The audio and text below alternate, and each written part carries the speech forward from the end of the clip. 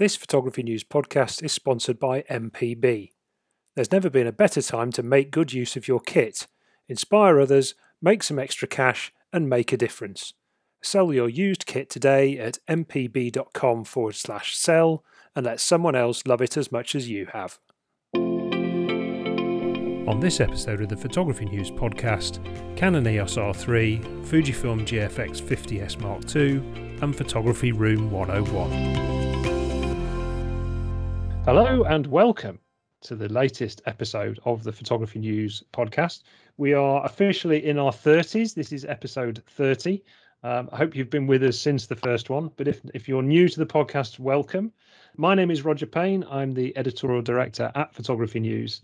And in light of the fact that we are recording on a day when it is absolutely pouring down with rain, at least where I am anyway, I thought I would introduce my two colleagues and ask them to explain their best bad weather story when it comes to photography, where they got their very best picture in bad weather. So let me start, because looking at the frowns, I will jump first of all to editor of Photography News, Mr. Will Chung. Hi, Will.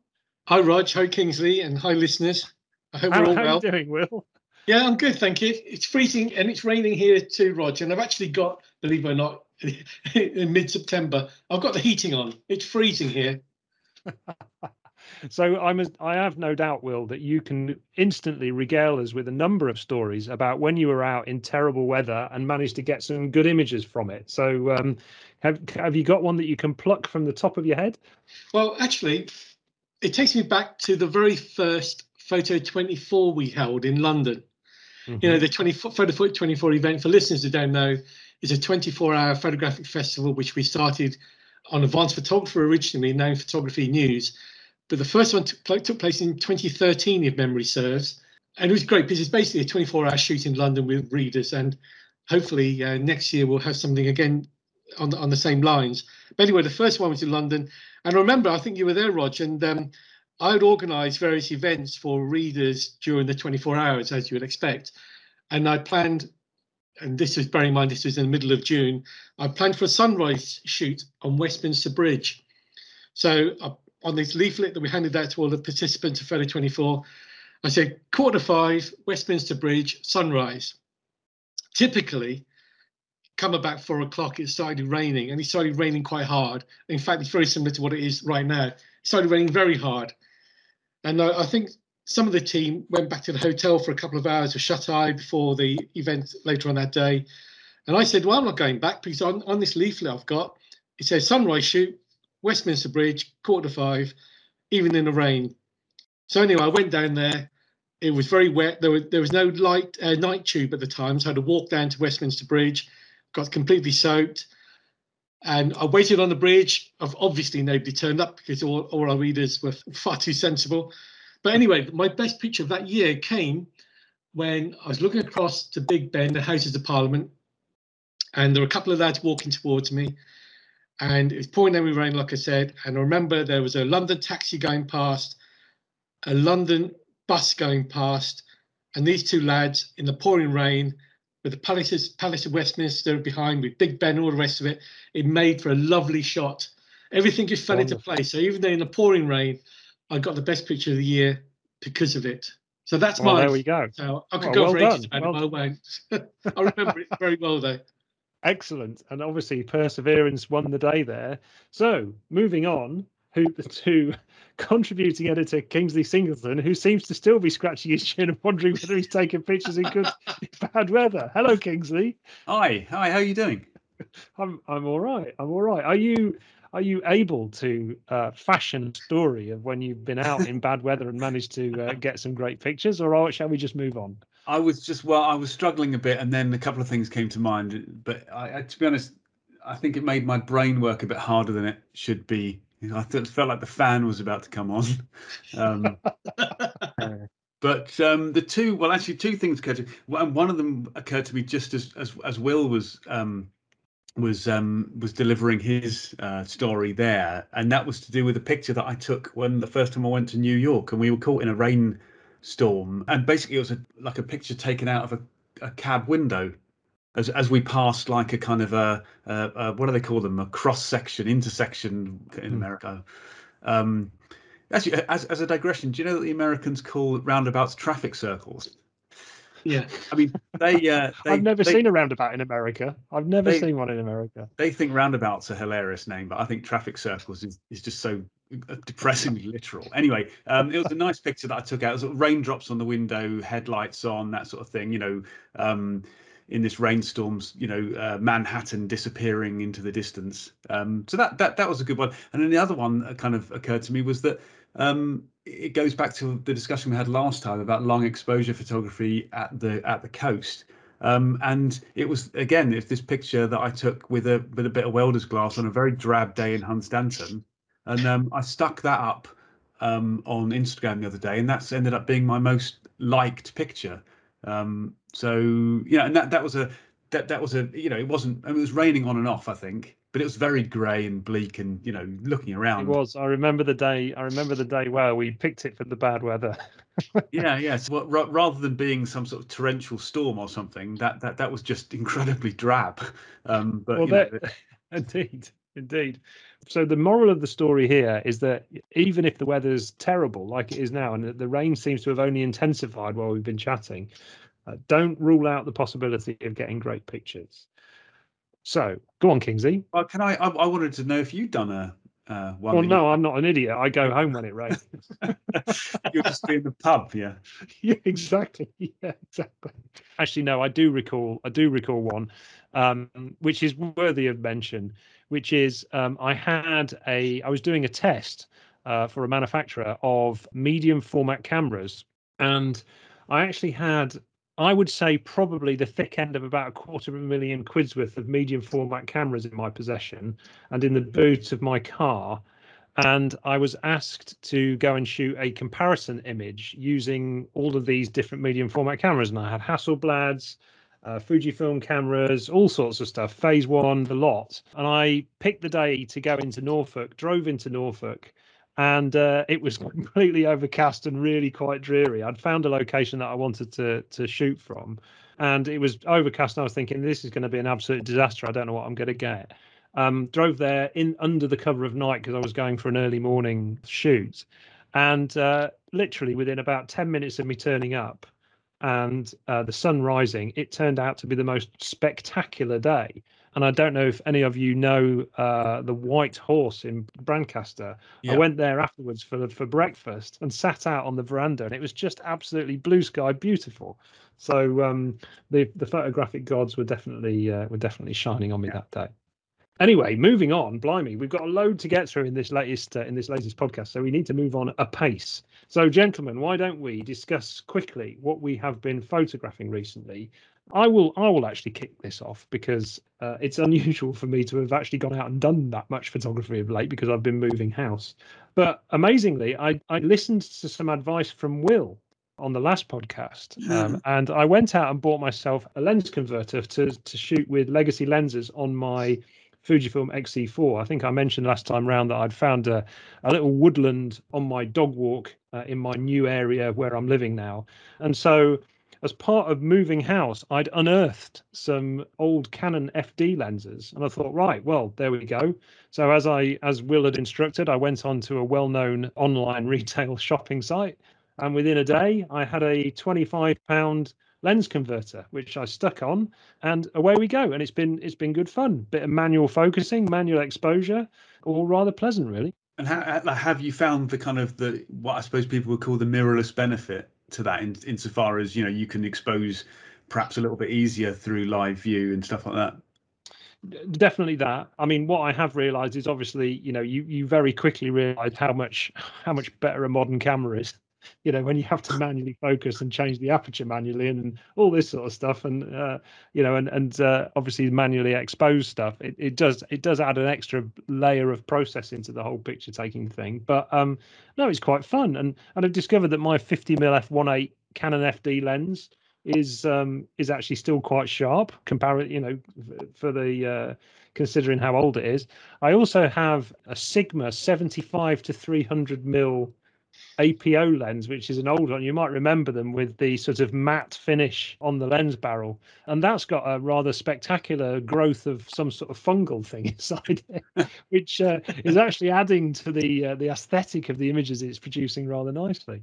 Well, yeah, people pay good money for stuff like that. People download Yeah. packs full of stuff to make it look like they're shooting through a fungusy lens. So yeah. Yeah, indeed. So yeah, so it's all been for a few quid. It's all been in quite a lot of fun, and I might get bored of it, but hey, it's been quite entertaining. But enough about me.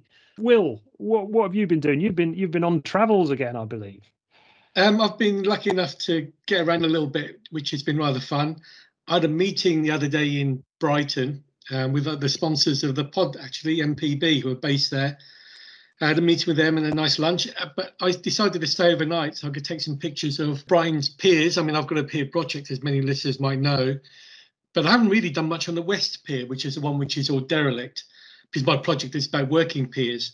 But I spent a very nice few hours there, actually. The light wasn't great in the evening, but I carried on photographing into the night, and then got up relatively early the following day, got some pictures in the morning. So that was rather fun.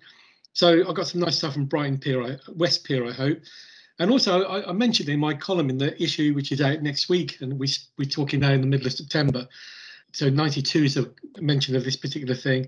But I was talking about dragonflies in that column because these, these beautiful beasts, I've never tried photographing them in flight before. But I thought, what the hell, I would try photographing them in flight.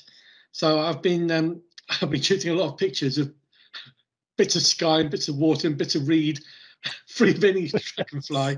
But I've managed to get a few shots as well. So I've been to two things, Rog: a bit of scenic and a bit of action photography, actually, but with insects. So with the dragonflies, Will, I mean that is a pretty stiff challenge, I would imagine. Are you manually focusing, or are you leaving the focus to the camera to try and capture them? To be fair, I'm experimenting, Rog, and doing a bit of both. And sometimes I use AF, and the camera nearly gets it, and then I tweak it manually. Other times I've gone completely manual, and other times I've gone completely auto.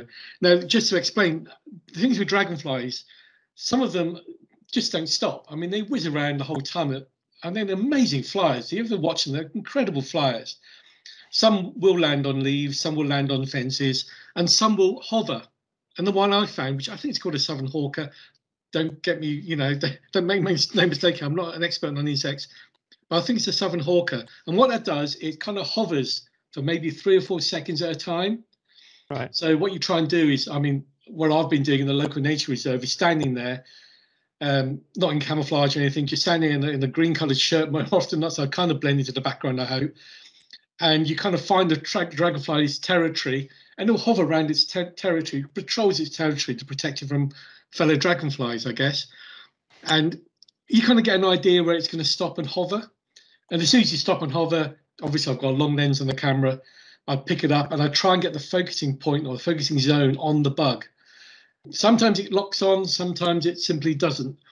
And then, of course, when you get someone locked, you focus, you just rattle off as many frames as you can. I mean, literally, these things only hover for a matter of seconds. And even if you go early in the morning, they don't hang around for long. But I've got a few shots. I came back the other day after an hour. I did 800 frames in an hour. I mean, that's quite a lot of pictures in an hour, of which... How many were sharp? Well, remarkably, I would say maybe 200 were sharp.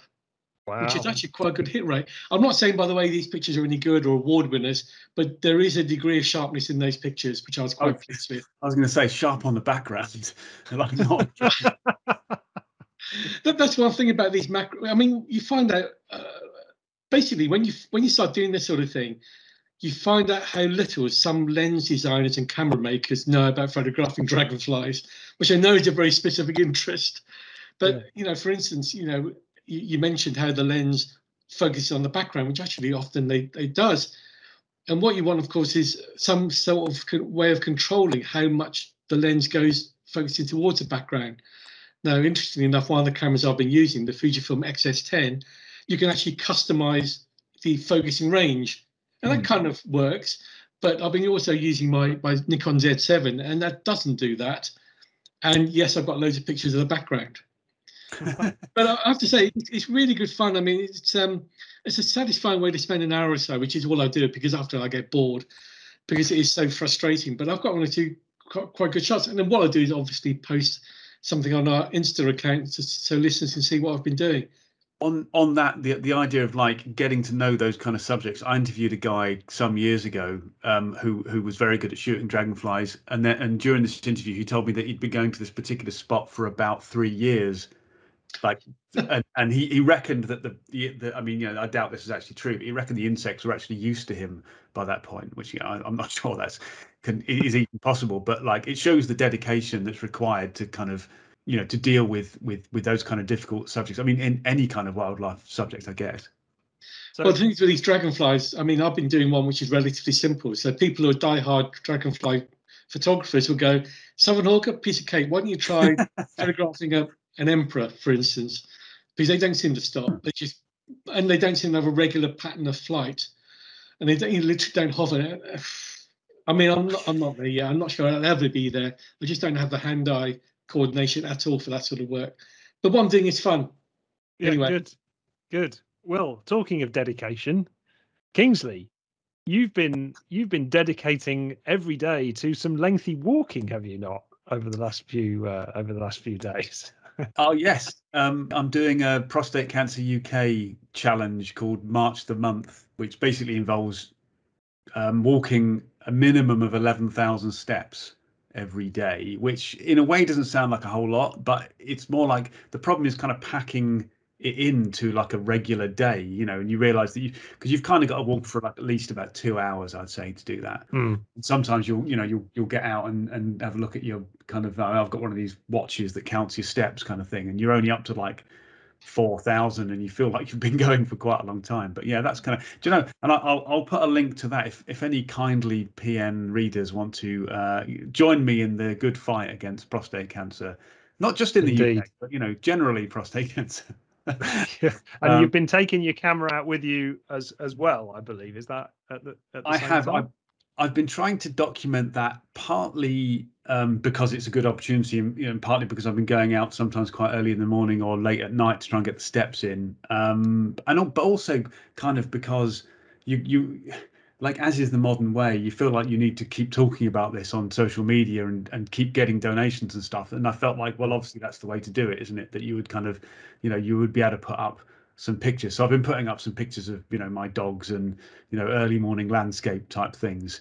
And so, it's been quite illuminating in a way. It's got me out there. That's kind of the. I'm pretty sure I looked at the pictures that you'd posted on social media. I'm pretty sure that on one of them, your dog is wearing your watch, and actually all it had done, you'd made it run around in the park. And that's where the 11,000 steps came from. If only it were that simple. So anything else photographic, Kingsley, or have you been... Yeah, I also volunteered my time in shooting a local diversity festival where I live, where there was kind of food and bands and stalls of people selling things and stuff. And that was a really fun day, and a good cause, because they were trying to promote the idea of people living together, with pleasant interactions, which is no bad thing. And one of the nice things about that was it was a good range, so I kind of got to shoot the kind of the crowds and some of the people that are running the stalls, so like different styles, and also shot some of these bands that were playing. It was a particularly good band. One of whom, I mean, they were all good, but like there was an Eastern European band called Muha, MUHA, who I thought were brilliant. And like this might have been partially to do with the fact that I hadn't been to see any live music for 18 months to 2 years or whatever it is, so it might have been the kind of the man walking through the desert with the greatest drink you'd ever had was the one that you had been kind of thirsting for. But genuinely I thought they were really great, and I took a lot of pictures of them, and felt like I'd done a good thing, which is which I think for photographers, a lot of photographers do that, don't they? A lot of photographers will volunteer their time for good causes, which is a really valuable way to use the skills that you've built up. Indeed, lots of top photography chat there, which is really good. Moving on, we've had a quite an active few weeks in terms of product launches. In fact, only very recently, in the last couple of hours, did we get information, Will, about the new EOS R3. We were discussing this just before we started recording, and I understand that it's now been confirmed that this is a 24 megapixel camera with a stacked sensor. 24 megapixels doesn't sound like very many to me in this modern day and age. What's your immediate thoughts about it, Will? Well, the thing is, Rog, I mean, you're right in a way in that 24 megapixels isn't a great deal, but the thing is, Canon has stressed that this camera is for news and sports photographers. So shooting raw and processing a hell out of a picture is not something they generally tend to do. So 24 megapixel is plenty for them, more than enough. And it's all about speed, this camera. I mean, Canon, I had a chat with the Canon guy the other day, pre-launch. This is just kind of a briefing where he ran me through some of the key features of the camera. And of course, it's all over the internet now. But as you mentioned, the 24 megapixel resolution is one thing.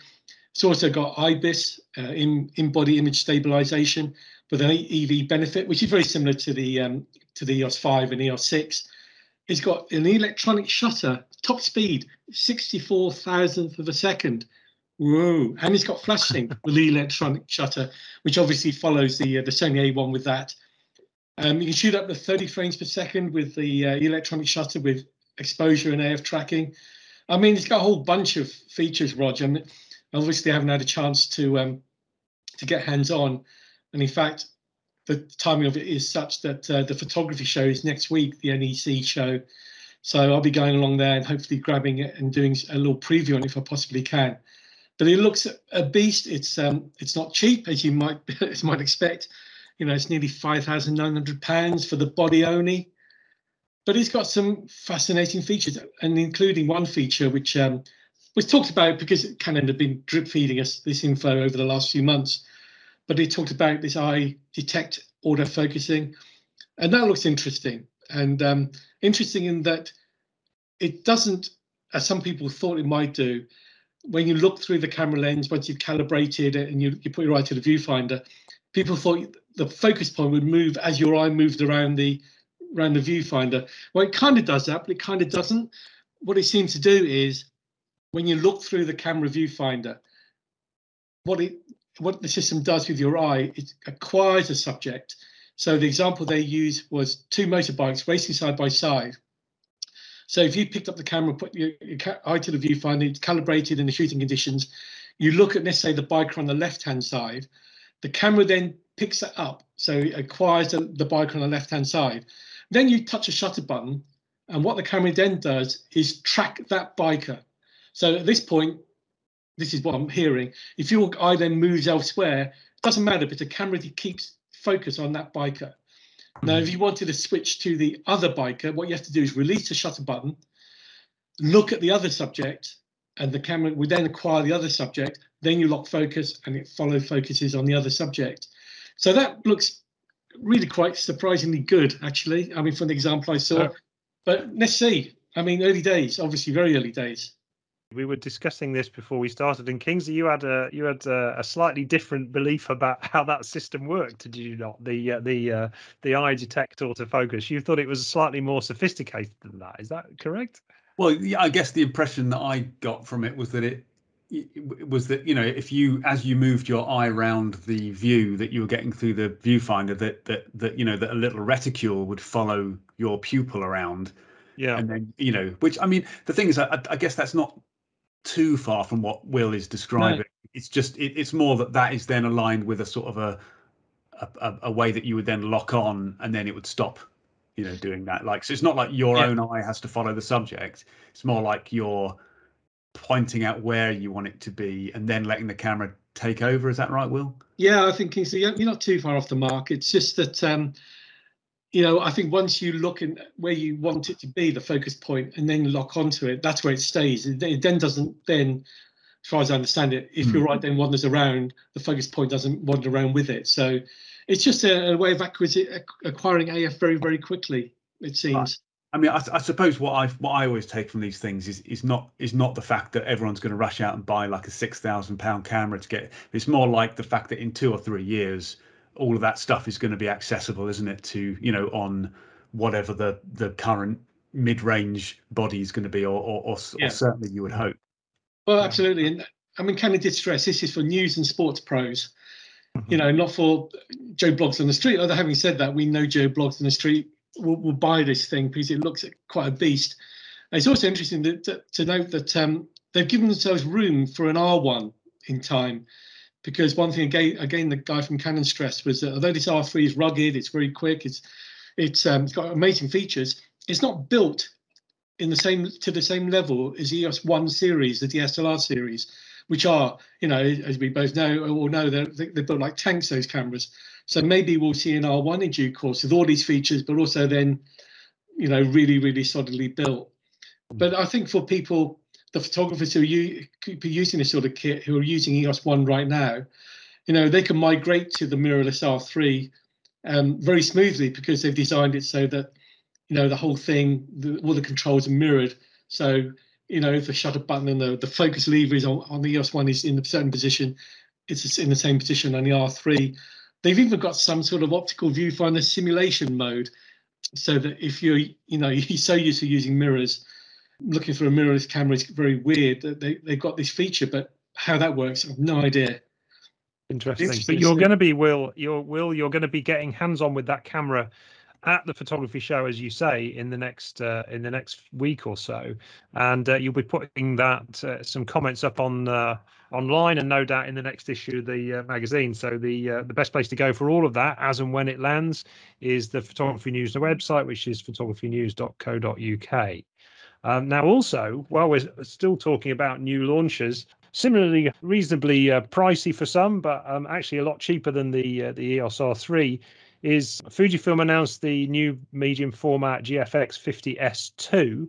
And Will, you were lucky enough to go and get hands-on with that down at the launch in London, and believe that you spoke to a member of the Fujifilm team about it. Yeah, it was a really strange experience, because it's the first time for 18 months I've been on public transport. So yes, we got invited to London to the Fujifilm House Photography, and I met the marketing manager of Electronic Imaging, group marketing manager, I think it's called now, Andreas Geordie Hades. And Andreas walked us through the camera, and then I got a half hour with it around Covent Garden in Chinatown using the thing. And it was a final production model, which is even better, because sometimes you get pre-production models which are all very buggy and fall over all the time.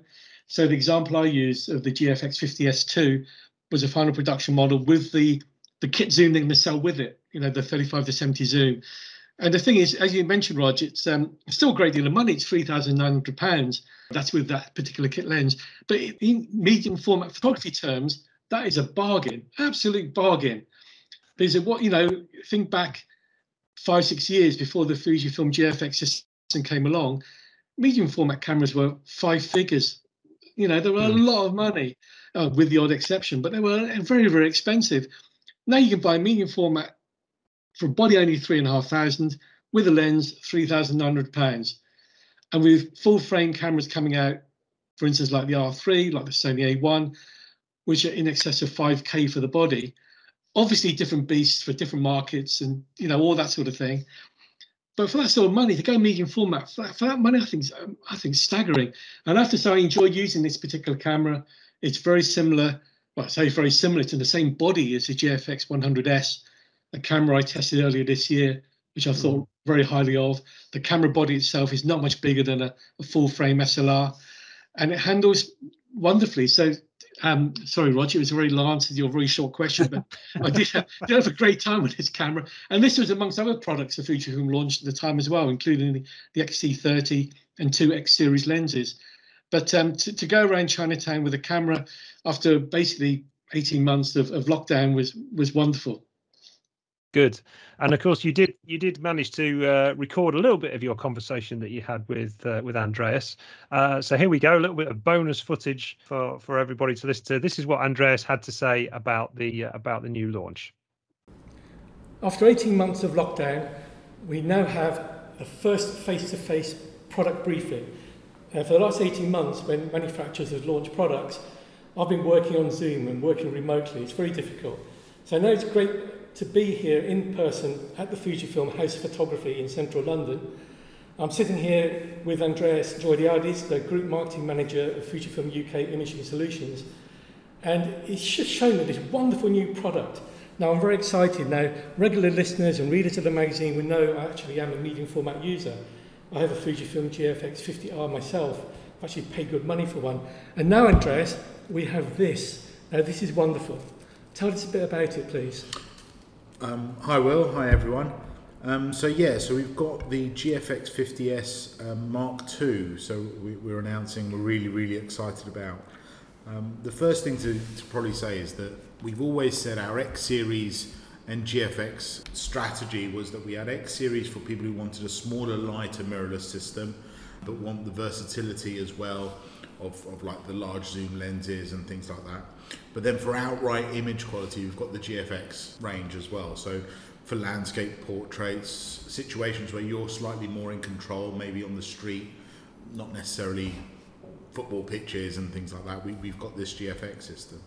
So the GFX 50S is the next evolution of the system.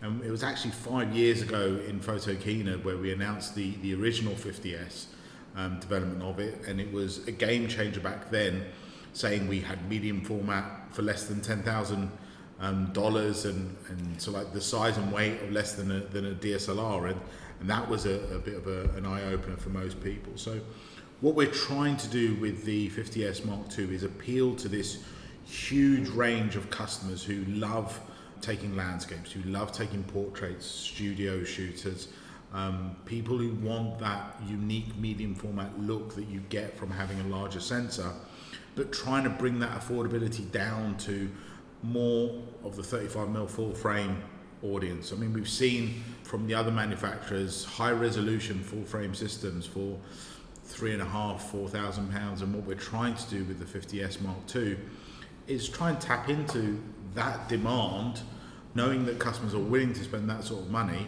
but might want better image quality than what they're currently getting. I mean, I must say, I've only had this in my hands for the last couple of minutes, and the first thing that impresses me is the size of the thing. It's actually really quite compact for a medium format camera, and also you've got the new lens on it, which is the GFX 30-5 to 70mm standard zoom, and that's really wee as well. I mean, that is such an impressive package. Yeah, I mean, we challenge the engineers constantly, and they don't appreciate it, but we said to them originally, make a medium format camera smaller than a DSLR, and obviously the goalposts have moved 5 years on. 6 months ago we launched the GFX 100S, which made people stand up and notice, and that camera body was smaller than some full frame mirrorless cameras. So utilizing exactly the same body, exactly the same image stabilization system, but putting the 50 megapixel sensor allows us to get that price down to much more reasonable, but ergonomically exactly the same as the 100S. So that's really been appreciated. So we thought, well, if it ain't broke, don't fix it. And the sensor you mentioned, the 50 megapixel sensor, is that the sensor from the existing Fujifilm cameras, the same one? Yeah, so it's the same sensor that we've used on the 50S and the 50R, but we've put it with the current X processor 4. So we basically bumped up the processing power. So things like the image quality will be very similar, if not exactly the same, but what you're actually getting now is faster autofocus because the processor is able to handle more information and things like that. We've got over 79 improvements, be it thanks to the processor or other firmware.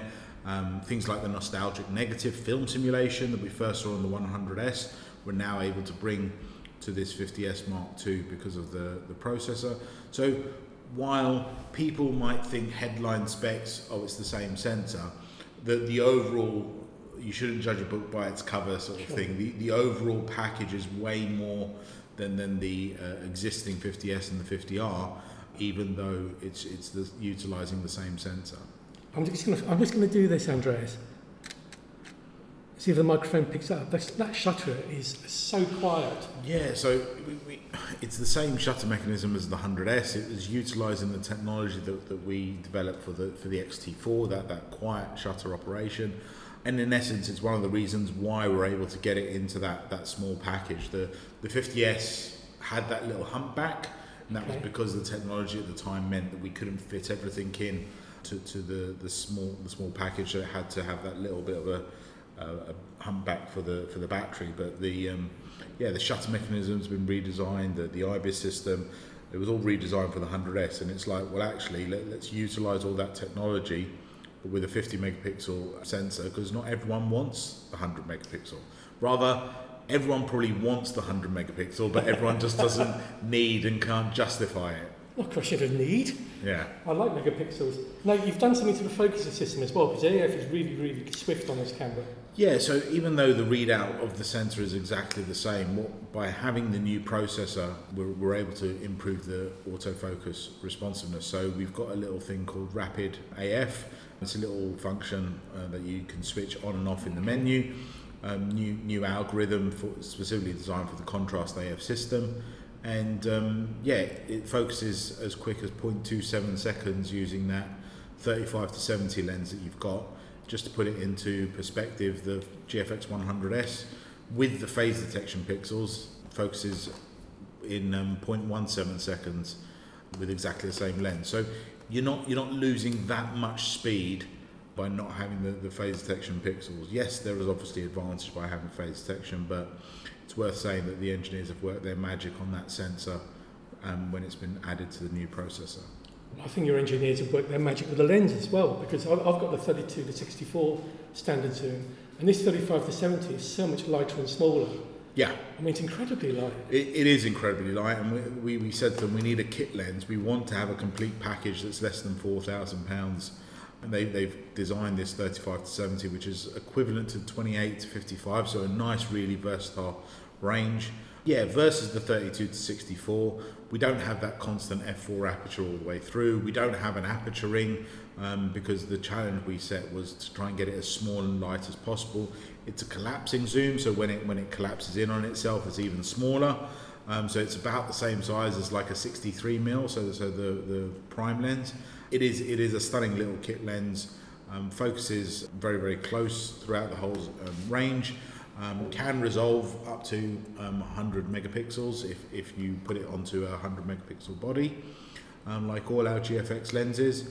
I'm going to be honest and say yes, the corner sharpness suffers slightly when you are wide open and things like that, but by the time you stop down, if you're shooting landscapes or portraits, it is a stunning lens addition to the range for $849 when it's bought by itself, and only an extra £400 when it's bought with the camera. I mean, $849 for the lens on its own. Yeah. You haven't mentioned the price of the camera yet, so what's the price of the camera? So the body only is $3,499 in the UK, and the body with the kit lens is $3,899. Both available sort of like end of September time. So basically now, any photographer is shooting full frame at the moment and want a bit more, they can go medium format for under £4,000 for camera and lens. Correct. That's incredible value. Yeah. That's amazing value. So 6 months ago we pushed the envelope and got 100 megapixels down to 5.5, and we're not resting on our laurels, and we challenged the engineers and the product team again, and we sort of like got a medium format camera with lens for less than £4,000. Yeah. Wonderful. Look, Andreas, thank you for your time. Thank you for inviting me down to the House Photography to show me the wonderful product. I wish you all the best with it, and no doubt we'll be seeing you again for more product launches in due course. Yes. Thanks for your time. Thanks very much, Will. Take care. This Photography News podcast is sponsored by MPB. Use their free online valuation tool to instantly find out exactly how much your gear is worth. Get super fast payments straight into your bank account, and if you change your mind at any point up until you get paid, they'll ship it back for free.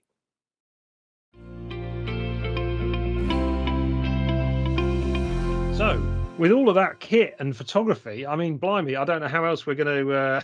I don't know how we're going to follow that, but we've come up with a little idea about something that we wanted to talk about this time round, which may be a little bit controversial, maybe something that gets people's tongues wagging and gets people writing into us. If you do want to get in touch with us, the best way to do that is on podcast@photographynews.co.uk. We love getting emails from you all.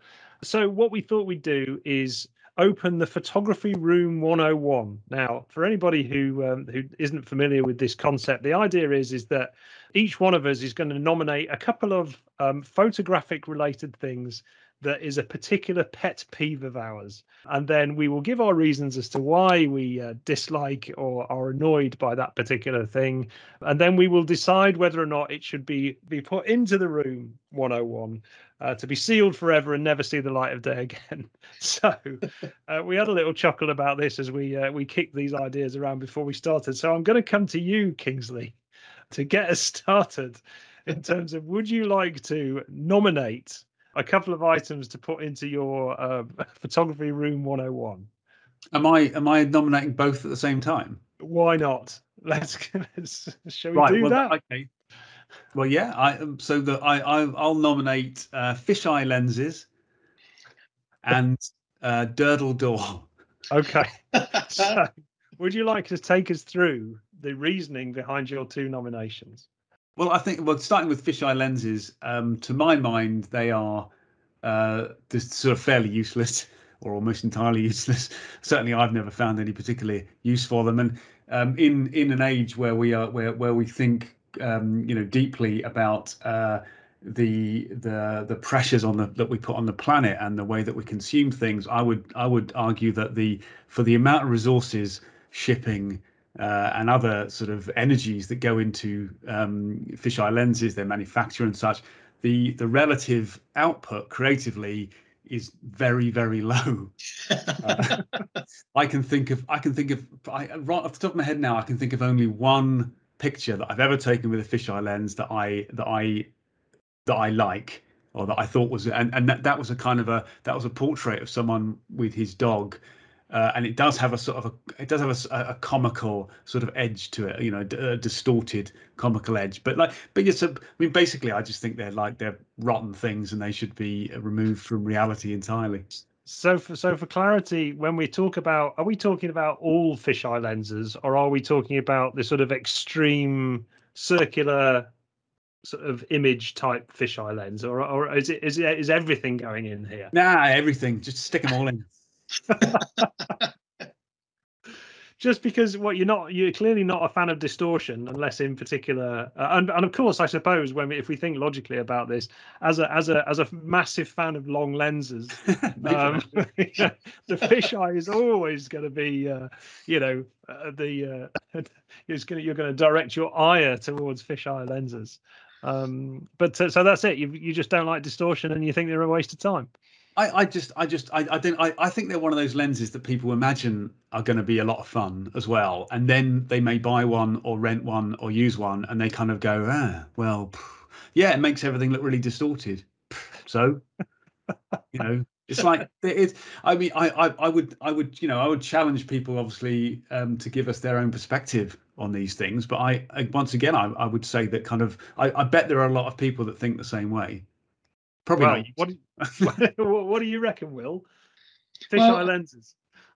I get Kingsley's point. I'm not. I mean, I have used one occasionally, and I quite enjoyed one. I had a Sigma 16mm for quite a while, and that was good fun to use. But the thing is also with that particular fisheye, it was a full frame fisheye. When you took the pictures into Lightroom, you clicked the lens profile, and all the curved lines became straight. So right. It was like an ultra wide. So I'm not quite so vehement about fisheye lenses. You may as well have just used an ultra wide lens then. Yeah, you might as well. But I didn't have one, so I used a fisheye lens, which I clicked on Lightroom to sort take for me. But I do find them rather fun. I mean, you're right; they're a novelty, and you soon tire of them. But I won't put them in room 101. Okay. Fine. So no, that's a no from you. I have actually owned a fisheye lens for a short period of time and got rid of it. So yeah, it's in as far as I can see, because I used it about 3 times and then sold it.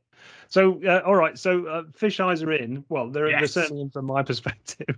But the Durdle Door, Kingsley, that's got to be that's a tougher shout. Okay, well, so I'll clarify a bit. It's not Durdle. I mean, I'm not saying that someone should go and bulldoze Durdle Door, because it's a beautiful sort of landscape. It's a beautiful feature, but it's more the concept of people lining up to shoot the same thing. it's the idea that if one rocks up to Durdle Door and takes a picture, that it's somehow a great landscape, because it's not. It's like, fine, the earth created this thing, which is a beautiful thing, but I don't know, it's the conformity of it. It's I can't remember. I mean, Will went and shot this thing the other day, but it's that tree in the middle of Hadrian's Wall. It's it's Normanton Church. It's all of those things. It's like, it's God, the same thing. And I suppose, like, people, the one thing that I would say that excuses the fact of that stuff is when someone goes and shoots it in a completely different way. They make the effort to kind of make something original, but like just rocking up to something that other people have shot a billion times before, and particularly doing it in the same. Do you know what? There's another version of it. So like, this is he's on a rant here. He's off. Durdle Door is emblematic of what I'm saying. It's like that. There's that shot of, there's some cottages in front of, is it Beachy Head or the White Cliffs of Dover or something? Yeah. Like, everybody shoots it from the same position with the same focal length, so that so that you marry up the two. It's like, come on. It's a bit like, is it the photographic equivalent of collecting stickers for an album? You sort of like almost go around and you sort of you want to get the exact same photograph that you can put and say, yeah, I've done Durdle Door, I've done the Beachy Head cottage. The other one that springs to mind is that cottage in Glencoe, the sort of white cottage in Glencoe, or Buccaiolette Moor as well. It's like everybody goes along with the stream in the foreground, and or like, right? Or slightly more sort of further flung. And I can't remember its name, or even if I could pronounce it, but there's a particular mountain in Iceland, like a very kind of triangular Witch's Hat mountain, and everyone takes the same picture. They rock up in a jeep, with the waterfall in front of it, and it's like, Now, Will, as a photographer, I know pretty much that you've gone along and got all these pictures, so I'm assuming that you're going to defend them to the hilt. Well, I mean, I take Kingsley's point in that a lot of places people do rock up to and they line their tripods up and photograph it. But how far do you go? I mean, just as an example, put the whole earth in. Well, exactly. That's the thing. I mean, for instance, Kingsley, you've been to Lofoten, and I went there a couple of years ago. And I remember the village there, Rainer, I think it was called, and there's a wood walkway above the village. And you get up at dawn, and there are 50, 60 photographers all lined up there with their tripods. So what you do, dump the village in room 101 as well, are you? No, I wouldn't. I know I dumped the photographers in room 101. And I'll tell you what I did when I was there. I did that. I got to the there. I was taking the same page, sort of took a snap and thought, no, like, I've got to try harder than this. So I ended up walking down the hill and obviously nearly breaking my neck doing it, and trying to get a different angle, on that, because it is a great collection of, background, foreground, the red roofed or red kind of walled huts and everything. But you've got, and the other thing, that bridge is that it vibrates. Like, when a car goes over it, the whole thing vibrates, and the amount of photographers on it make the whole thing shake. So anyone trying a long exposure is just like is doomed. So as you say, Kingsley, as you said, I think with the start of this bit, it's not so much the location itself; it's the people who go along and just do the archetypal picture thereof. It's the box ticking. Yeah, because I wouldn't say I was completely unconformist, but I'm not a kind of I've never been a joiner in. Things. So, well, what do you? So, I'm with you, Kingsley. So, I'm going to chuck it in because, box ticking photographers.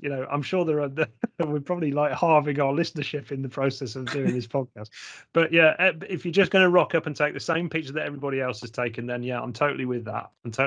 What about you, Will? Well, I mean, I don't quite agree with Kings. I know what like I said, I know what you're saying about the photographers to do that, but then I did that. I mean, I mentioned I went to Brighton the other day and photographed the West Pier. That's probably one of the most photographed piers in the UK, but I still went and did it. And right. Get in there. Get him in. But no, I mean, he's entitled to his view. That's fine. Okay. Well, all right. Well, I'm with you, Kingsley. So on fish eyes and on box ticking photographers, I'm with you. So, but just remember that when I do my promotions. I wasn't expecting this level of success, if I'm honest. I might have to start backtracking on attach a rope to Durdle Door so we can pull it out in a Well, Doodle Door itself is not going in. It's the photographers who photograph. That's right. Okay, right. Well, that's a good start. So, right, come on, Will. What about your two? Well, look, if we're talking about dumping photographers into Room 101, then I would also like to dump some photographers in Room 101. And I liken these people to, do you remember Douglas Adams when he wrote about Hitchhiker's Guide to the Galaxy? And in that, he had something called the B arc. And on the B arc were the people, telephone sanitizers and hairdressers, that are two professions I remember being on the B arc. And it's basically, this B arc was not going to go anywhere. These people weren't going to be saved. And so my equivalent of that in terms of Kingsley's photographers are photographers who call themselves photographic artists. It's the word artist, like they're photographers. Things, if they said, I'm a photographer and I produce pictures I sell as fine art, I'm fine with that. But it's when you see their business card or their website, it's John Smith or Joe Smith, photographic artist.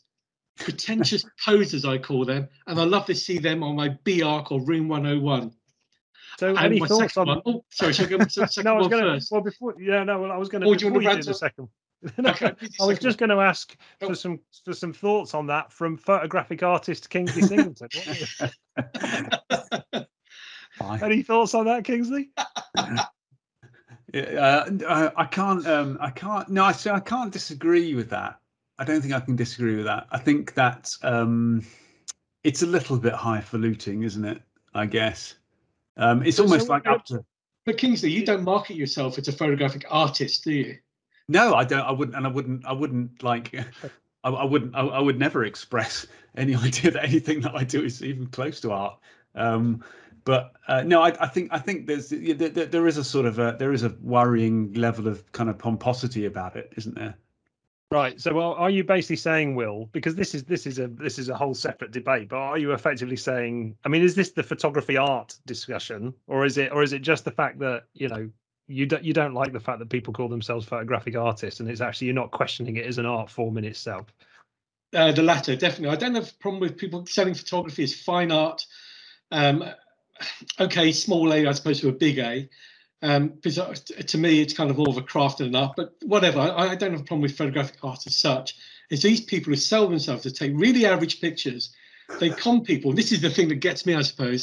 They con people into paying money for their pictures, which is really galling because they're really average pictures. So this is kind of the idea that you can describe yourself as a fine art photographer, but not as a photographic artist.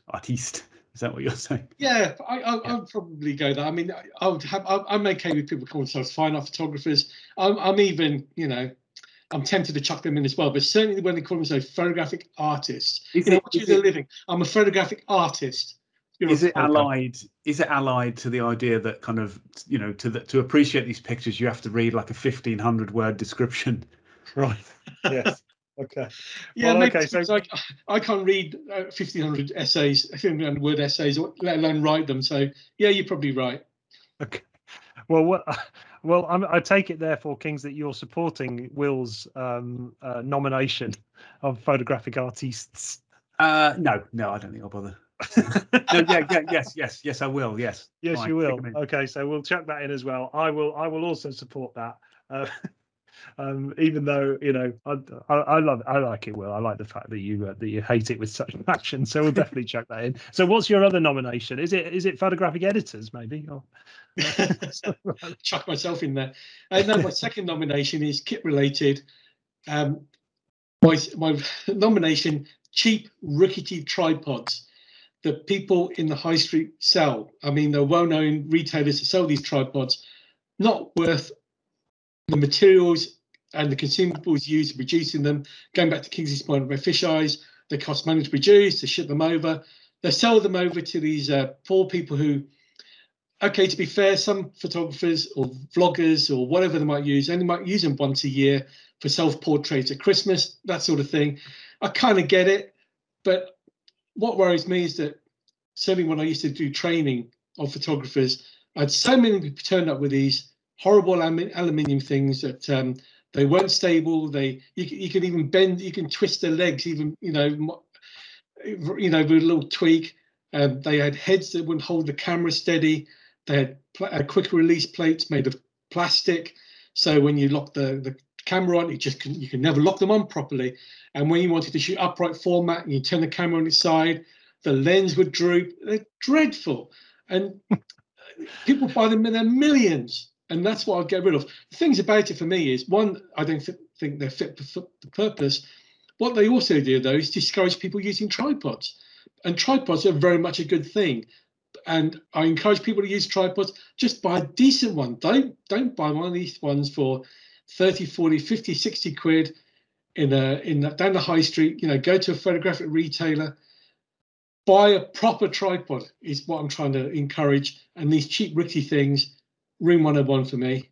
So what you're saying is, I think in terms of standout sort of notable parts of the specification on these will be central leg bracing. There'll be some sort of plastic handle that winds the tripod up and down, a plastic head as you've already discussed, and maybe 4 or 5 section legs, just to kind of maximize the lack of stability. Absolutely. And also maybe a twist grip handle sometimes where they have to loosen the center columns, you can move them around. The bracing you've mentioned, which is definitely relevant. But they're just horrible. I mean, they're light and wobbly. They're pointless. And for our readers, if they're serious about their photography, buy a half-decent tripod. If you can afford it, buy a carbon fiber one. I recognise that not everybody's got that budget, so buy aluminium. But just buy a stable one, maybe spend 100 quid, 120 quid. Buy a decent head, one which is, for instance, compatible with Arca Swiss plates.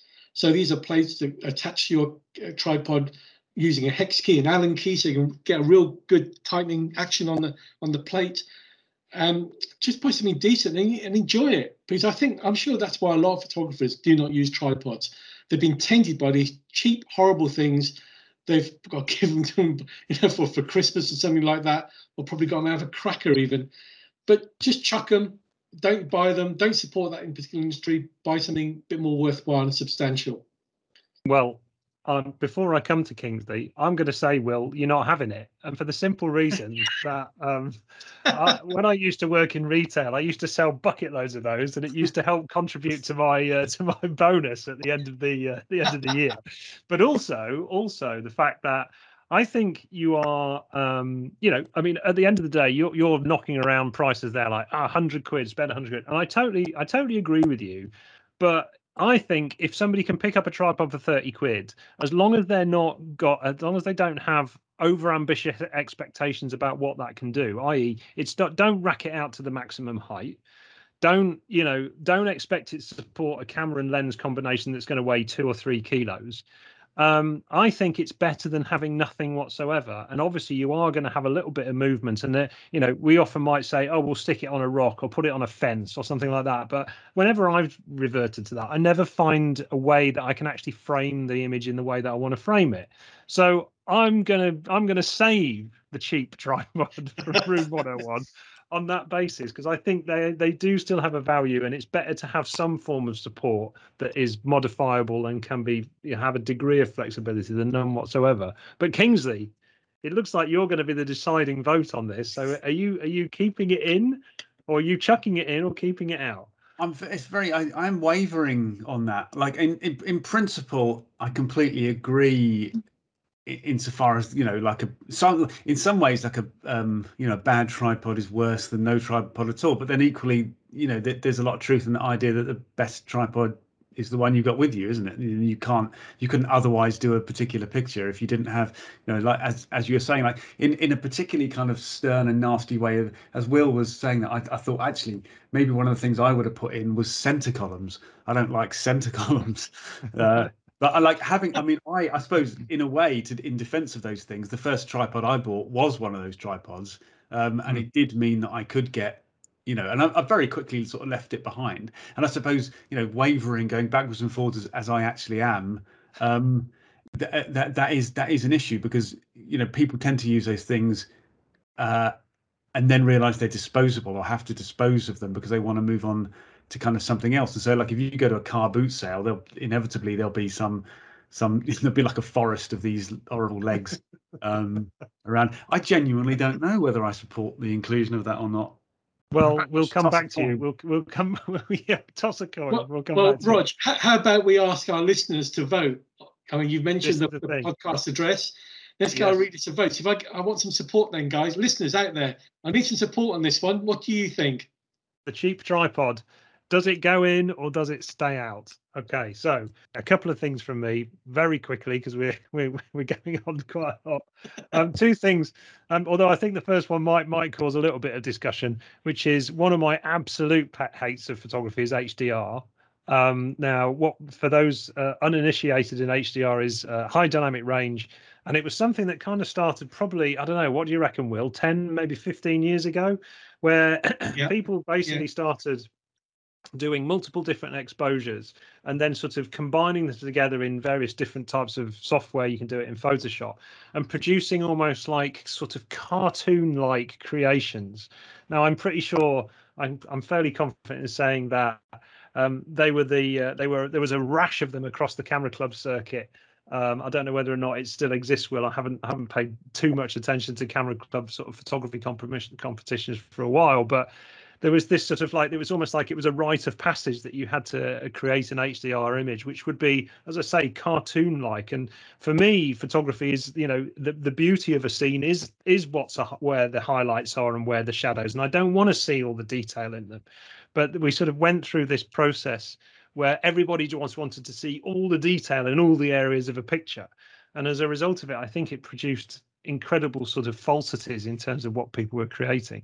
But I do know that somebody like Kingsley, for example, does occasionally capture multiple different exposures and combine them in a sort of subtle HDR style. So I guess I'm okay with that. It's the real sort of cartoon sort of extreme that that some photographers go to that really kind of really rubs me up the wrong way. Kingsley. So that's kind of where I would question its inclusion, insofar as high dynamic range photography is only about kind of making up for the shortcomings of a camera's sensor. It's not it doesn't have to be interpreted in a way that makes you want to vomit. I mean, and I know the images you're describing, I like those that kind of wall art that you occasionally find in Indian restaurants, where there's a sort of a picture with a moving waterfall and yes. I can't describe them, and they're sort of twinkly, aren't they? And it's like it's all pretty horrendous. But I would gladly support the inclusion of because, like, as you make these things, as you put various exposures through HDR packages to combine the images, generally there are two options which are usable, which are just these kind of ones that give you a flat starting point that you can then make look like a regular scene, and everything else is this horrible crusty, like, high contrast micro, huge micro contrast in these things. Everything looks like it's like it's been spray painted onto sandpaper or something. And these options are called things like vivid or or hyper real or something like that. And I hate them. I would gladly put those in. Right. But the idea of combining exposures, we're not talking about that as such. We're talking about the hyper real, vivid thing. So, Will, are they? I mean, so I think I've got Kingsley's vote, which is nice. So, are these things still the rash? Are they still a wart on Camera Club competition walls, or are they? Have they been reduced in recent years? I think it's calmed down a great deal, Rog, from when the heyday of HDR. It was kind of going back many years, going back to when Koken filters first arrived. And you could put green filters on your sky and tobacco filters on your sky, and it was horrible. And they appeared everywhere, and then they disappeared. And HDR's calmed down a lot. I think the judges mark them down, generally speaking, now, which is why members don't use HDR too much. But you still get some images where the photographer maybe hasn't got experience and has overcooked it slightly. So basically done what Kingsley's talking about. Got a number of images at different exposures and merged them together. And the effect can still look very HDR, and judges still will mark a picture down because of that. So I'm with you in a way, but I do use HDR a little bit myself, but only in the right situations when, for instance, you're photographing an interior and you want some detail from the exterior to show. So you may do a bracket and you kind of merge two without going into the cartoon style that you talked about, which you're absolutely right. I mean, I remember this one guy had millions of followers, and that's all he did, went around the world, photographed these scenes and putting them through HDR. They were awful. He was probably a photographic artist, actually, thinking about it. So, yes, I agree with that aspect of HDR, Rog. Okay, wonderful. It's in. Right, now, less so, Will. I'm sure I'm going to come straight back to you here, because my other pet peeve is, well, I've got many, but my other pet photographic peeve is people who call photographers togs. Now, I don't know what it is. It's just like, do we really need to like shorten everything to such an extent that we have to call photographers togs, and editors eds, and all this sort of thing? But having said that, Will, it's just a personal thing. I'm just not a fan of it, but I know you do it. No, to be fair, I mean, I think I've got tog in one of my email addresses somewhere. I think it's just a bit of shorthand. I don't have any anti-feeling against it necessarily. And again, another word I've heard used before is FOTS. And that's, I think the bloke I first used that was in the services. I think he was a Royal Navy photographer. And they're generally called FOTS as opposed to TOGs. Right. You know, it's better than snappers, don't you think? I don't mind snappers because it's a complete word. I think about the togs is I don't use it too much now. I use it very sparingly because an awful lot of people don't understand what I'm talking about. So yeah. I've sent emails to people in our business, and I go referencing photographers and calling them togs. I go, togs? What does that stand for? TOGS? What is that? So I think I would avoid it. Purely because it's ambiguous and people don't understand the terminology. But is it worth Remo 1? Oh, I'm neither one or the other. It's also a duvet rating, Will. A tog rating is the rating of how warm a duvet is. So how on earth does that relate to photography? So anyway, King. No, Rog, maybe we should rate photographers in the same way, have a tog rating. So 10, you're a very good snapper or a very good FOT, and 1, you shouldn't be allowed out with the camera. Right, indeed. Kingsley, togs, yes or no? It's funny. It's almost like the opposite end of the scale to photographic artiste, isn't it? It's almost like it's a throwing away of the idea of being a photographer. Maybe it's useful for people that don't want to describe themselves as a photographer because I think that sounds too worthy, something like that. And it sort of reminds me of like, especially when Will brought up like the services stuff, like the way that people in other industries will call themselves like a chippy or a sparky or something like that, wouldn't they?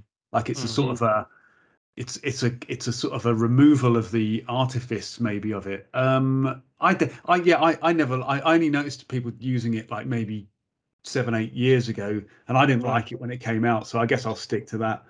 Right, okay, good. So you're not going to rebrand yourself as a tog artist from tog? No, that'd be kind of there's surely some sort of portmanteau that you could make of that, isn't there? But... Indeed. Well, good stuff. Okay, well, I think that was quite a lively little conversation. We'd love to obviously hear from listeners who have their own pet peeves photographically. If you've got some things that you'd like to nominate to throw into our Photography Room 101, then please do let us know. The email address is the best way to get in touch with us, which is podcast@photographynews.co.uk.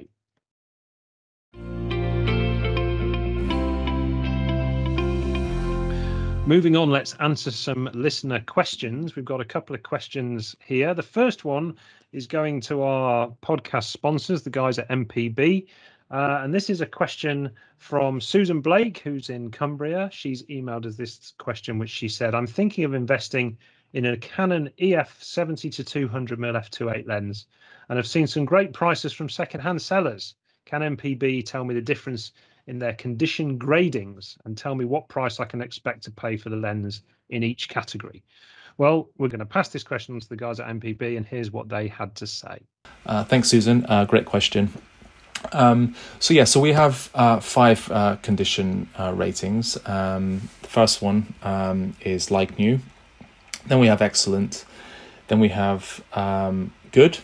We have well used, and then we have heavily used. So basically, what is true across all 5 categories 5 condition ratings is that all items will always be fully functional. So they will work as they should. So largely the difference in the condition will be largely cosmetic. So like new is like it basically like it sounds. The product is practically like new, with very, very, very little, if any, signs of use. Excellent, you can maybe expect a small scuff, for example, on the barrel of a lens, but that's as much as you'll get. Usually, sometimes they're even indistinguishable. Good, again, you can expect a few more scuffs, but generally speaking, the product will still be in very, very good condition. Well used, you can begin to expect a little bit more scuffing, maybe a scratch on the body or on the lens barrel. Maybe some of the rubber grips might be kind of coming off a little bit. There may be a label peeled off, or something along those lines. And heavily used is just a kind of a more an increased version of the well-used condition. So shutter counts might be very, very high on bodies, for example.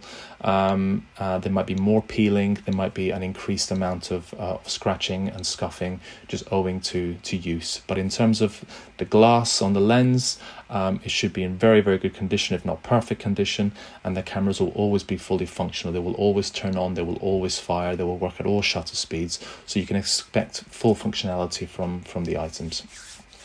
In terms of the cameras that you've queried, in terms of the lens that you've queried, I'm gonna, because you didn't specifically say which lens. There's actually a few versions of that lens. There's the 7200 f2.8 L. Then there's the LIS, LIS2, and LIS3.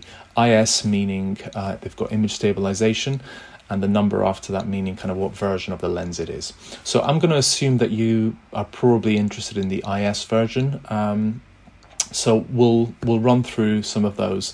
So the third version is arguably the best one in terms of optical performance. This is a professional lens, professional grade lens, so you can expect kind of much better image quality than its predecessors. Although I say much, it's often really indistinguishable unless you're actually looking very, very closely at all corners of the image, for example. So the third version, we have prices beginning at, obviously the like new is 1889, excellent is 1799, good 1619, well used 1259, and heavily used 949. Because the third version is actually quite a new lens, we haven't actually seen that many in the lower three categories, generally just excellent and like new.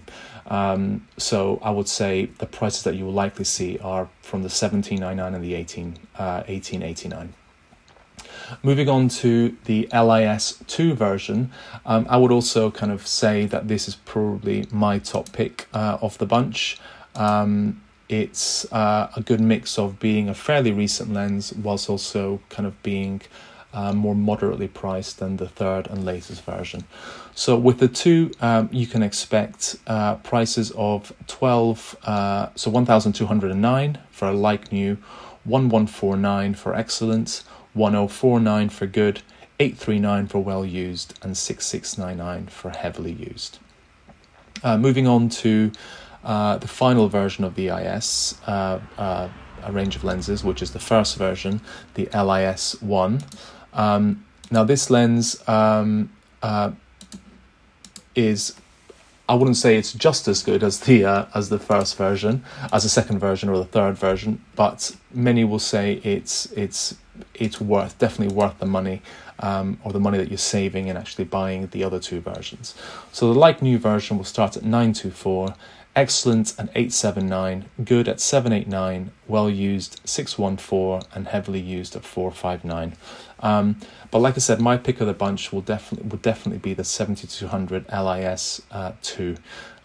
It's a fantastic lens, a lens that I've used many times, and it's never really left me wanting for more in terms of image quality.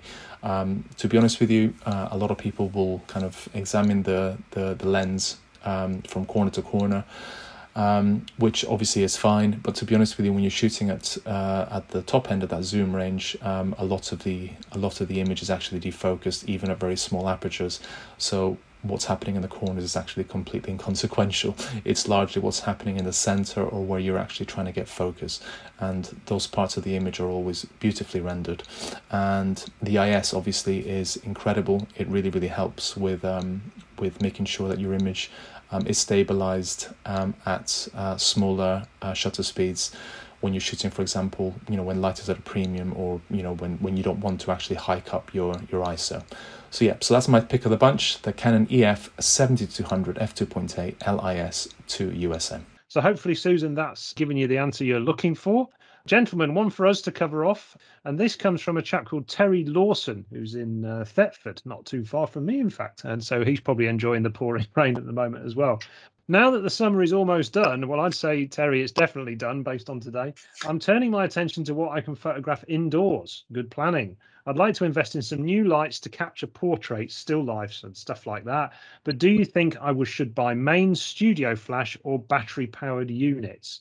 And do you have any specific recommendations? I don't have a huge budget, but I'm prepared to invest in the right setup. Kingsley, can you help Terry out? Mains flash or battery powered flash to start with? I guess it depends on how. I mean, battery powered flash, as long as it can be connected to the mains, that's the best way to go, because I would rather have that. And particularly if budget's tight, I would rather buy a unit that I could use for both. So I could use it on location, or in indoors but well away from a power supply, but that I could also just run it off the mains if I wanted to. And based on that, I have two Interfit S1 heads, and that's what they do. So they can run off either, and that's very useful. There are any number of manufacturers that do sort of similar. I know that there's like a Pixapro City 600, but for that you have to buy an adapter with it.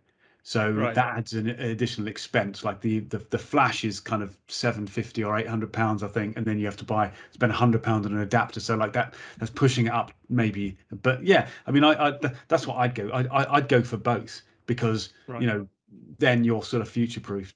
Is it generally safe to say that battery powered units are less powerful than mains power units for the price? In terms of, so if you bought some battery powered stuff, it's probably not going to get as much punch, or is that completely nonsense?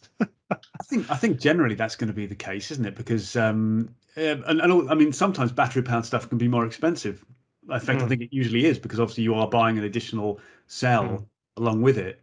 It's such a broad field. I don't know, but I would definitely go down the idea of future proofing, because it may be that he wants to kind of, as I say, sort of shoot indoors, but have that flexibility rather than being kind of stuck within the length of an extension cord. Sure. Will, anything to add?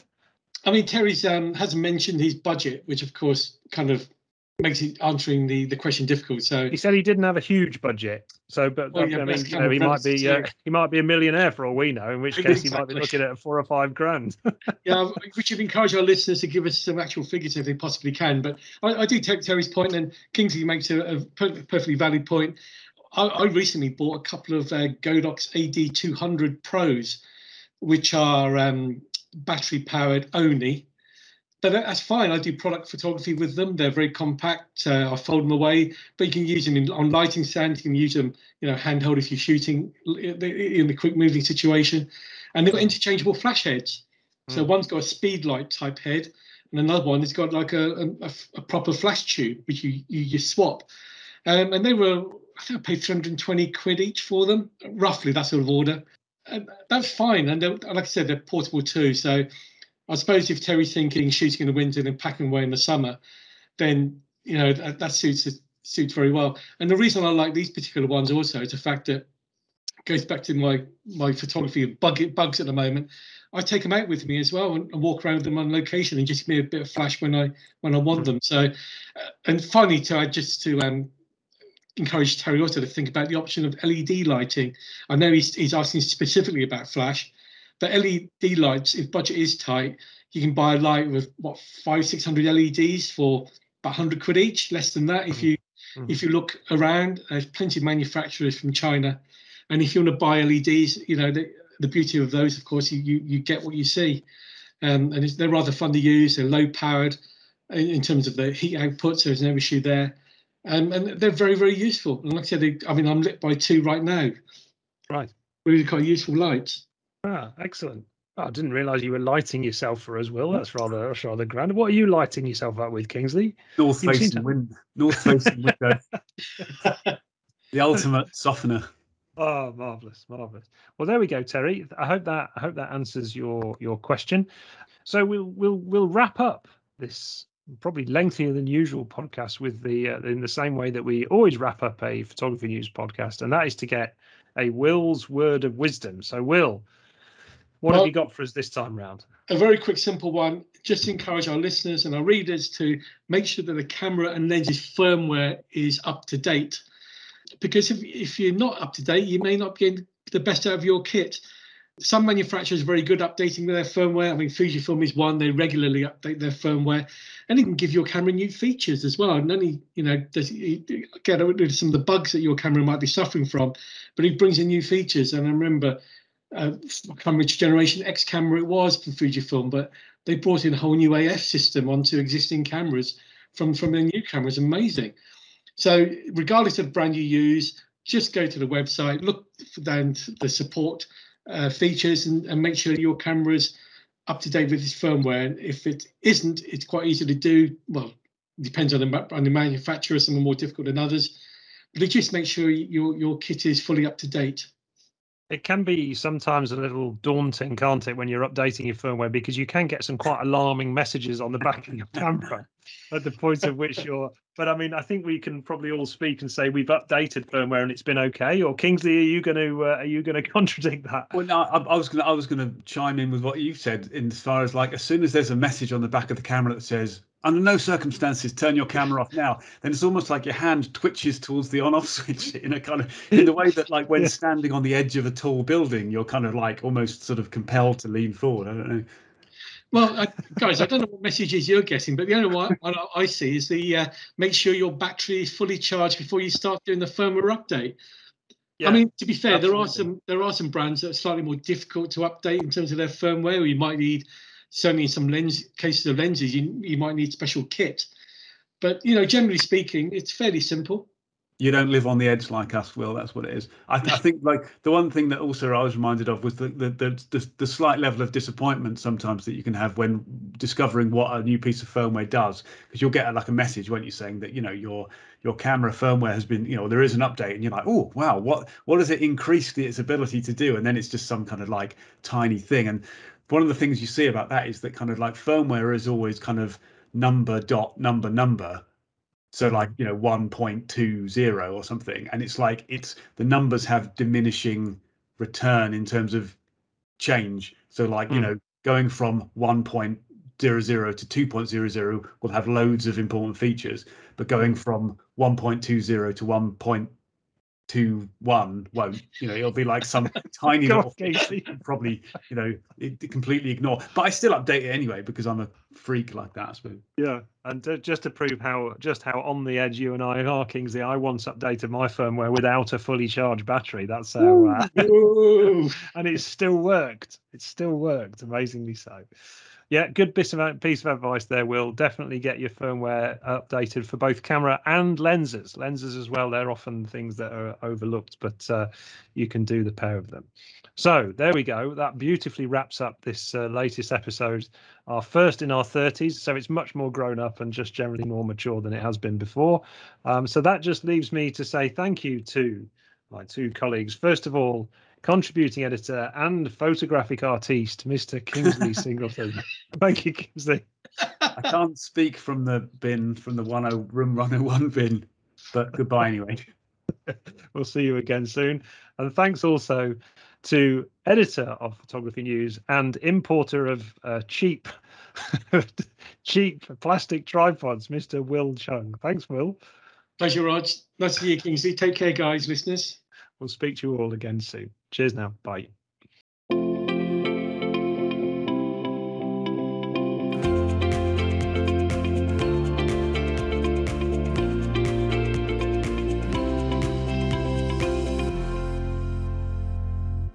This Photography News podcast is sponsored by MPB. Enjoy contact-free doorstep pickups which are safe, convenient, fully insured and completely free of charge. Plus, with 250,000 customers and 5 stars on Trustpilot, you can trust them and sleep easy.